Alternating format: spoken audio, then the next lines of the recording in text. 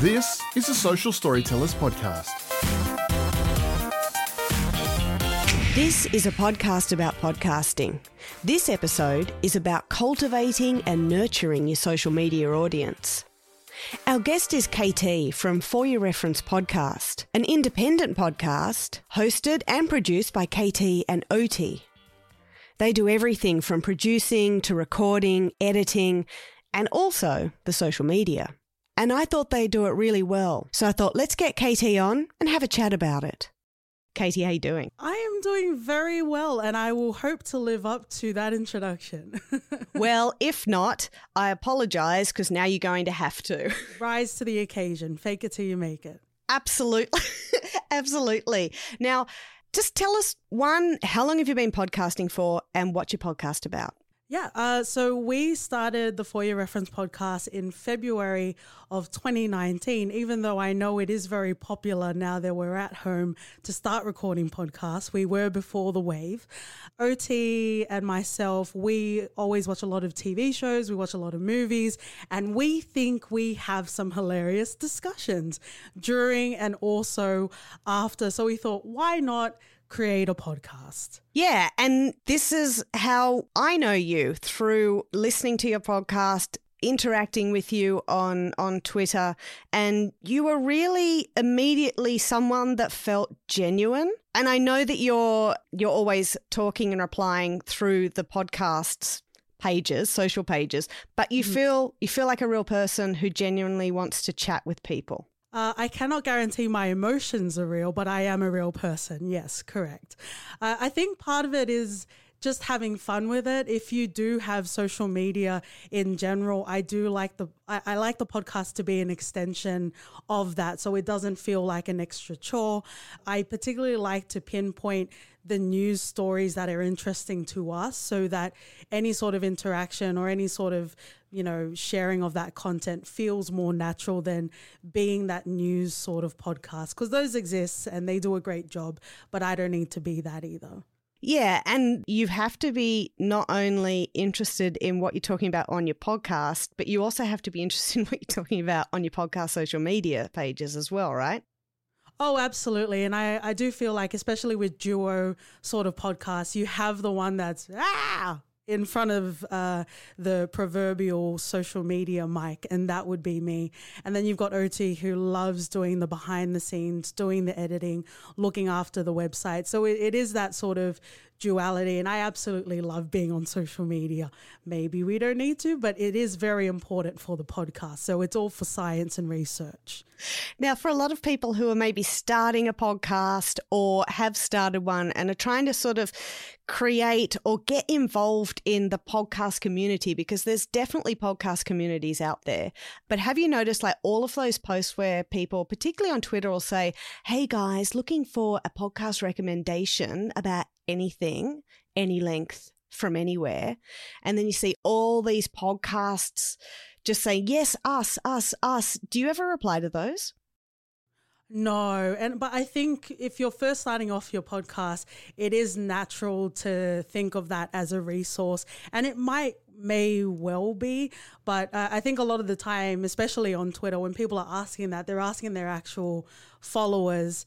And as much as I love our podcast, and I know a lot of people love their podcast, I think it's also being a bit realistic in the sense that everyone has a podcast, right?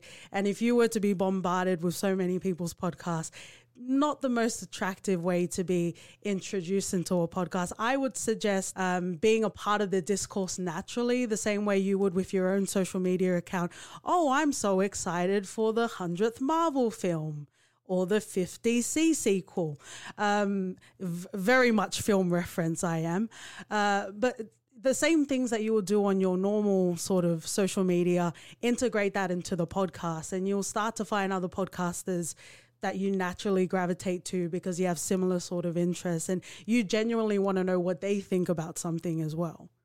Yeah, and that way you can have, like you said, those interactions, but you can also cultivate a relationship with other podcasters and get them on your podcast. Maybe they'll invite you on their podcast, and things seem really, I don't know, it feels normal instead of forced then. Oh, yeah, absolutely. And I think, whether online or in real life, you need to cultivate those friendships. And you can very well take the strategy of inviting everyone and being on everyone's podcast, but it's not going to feel the same if you don't already have that sort of connection. And I think that also leads to the point of it should always be a two-way street. Like, you're not just there to post, this is my episode, everyone listen to it, and not engage at all. Yeah, totally. So you're on several different social media platforms. Are there any that you're not on? Not Facebook. I think it's just we don't use Facebook regularly on a daily basis. So again, just to keep things consistent, try and do it in the way that you would your normal sort of social media. So we're very heavy on Twitter as well as Instagram. I kind of dabbled into TikTok. I still don't understand it. I'm still trying to figure it all out. I don't get it either. Yeah. So it's keeping the door open, but also not overwhelming myself as well, definitely. So with Instagram, do you just post pictures and videos, or do you do the stories and reels as well? Well, I think this is also as well, because when you're part of the podcasting community, whether it's a formal one or just informally from, pod sort of friends that you like, I listen to a lot of podcasts as well, independent podcasts as well. And I kind of felt like it was clogging the Twitter feed. So I started sharing Insta stories of podcasts that I was listening to as well. And I think that also comes to another point where share what you want to, share what you like listening to, but don't expect that reciprocity all the time anyway. Yeah, sure. Because once again, that's being genuine. That's doing what you would do normally outside of social media. Do you find, because you're not constantly, but regularly updating that Instagram story feed, that you get a lot of people seeing it? Yes, and I guess that's the interesting, perhaps it speaks to human nature, where you might not get as many likes on an actual Instagram post, but many more people are actually viewing it.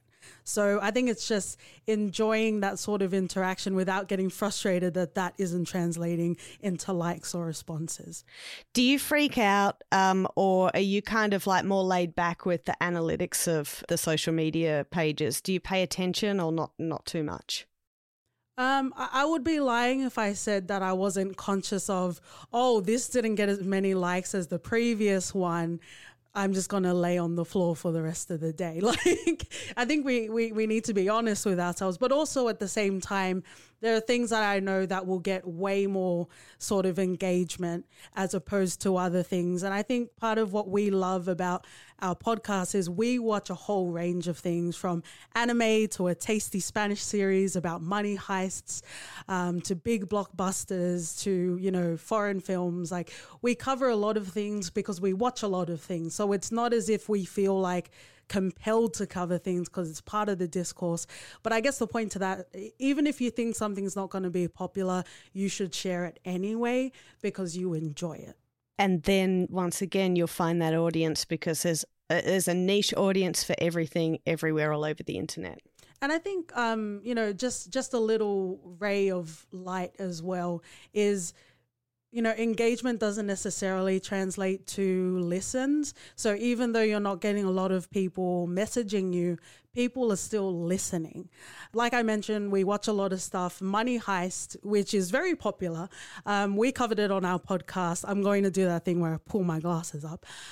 We covered it before it got onto Netflix, and it was our 7th episode overall. We're 130 plus episodes now. And we didn't know that it was going to be as popular as it is, but we did it because we enjoyed it. And the first 3 parts that we've covered are our top 3 listens overall on our podcast. And we'll get random messages from people that don't regularly follow our account, but they're like, hey, I came across you by searching Money Heist.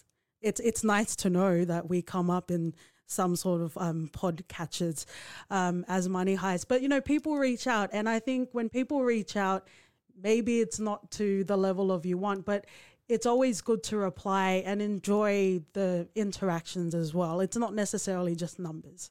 Yeah, totally. And I think that comes back to once again the fact that you're busy cultivating, nurturing, making these real conversations and relationships that is obvious. Like if I go onto your Twitter or Instagram account, I always know it's going to be positive, it's going to be real, and I'm going to walk away. I'm going to walk away from it going, I'm glad I know people like that. You know what I mean? It's just not like advertise. It's like, here's something cool. Want to talk about this? Oh, reply to this person. Great. We've got an episode 2. Ciao. Yeah, you want it to feel like it's a space that is beyond the podcast, and it's a space outside of the podcast where you can just enjoy and discuss things, whatever the genre of your podcast is. Hopefully it is something fun. If there's going to be a strategic sort of monetary path that you want to go down, that's absolutely fine. But I think it should always be fun at the core of the podcast, and that's definitely what we strive to do as well. Do you find sometimes you want to save saying something for the podcast instead of on social media about, say Money Heist, right? So the season 5, you're like, oh, that episode 3 was really good. No, I'm going to save it for the podcast, not for this tweet. Or do you just do both?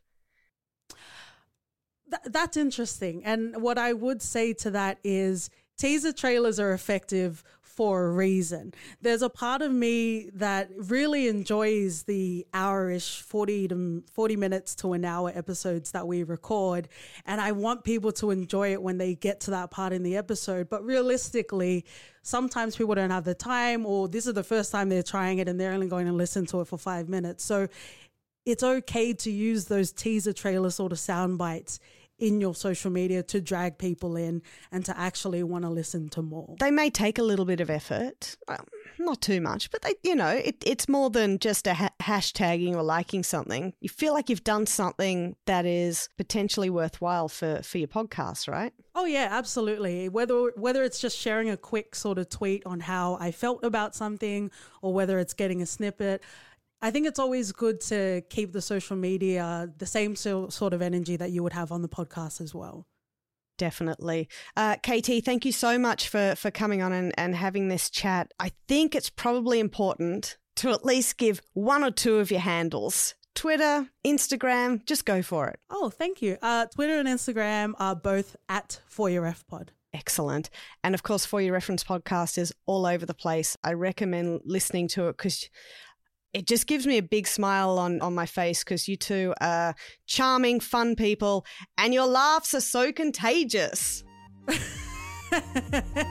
You've been listening to a Social Storytellers podcast.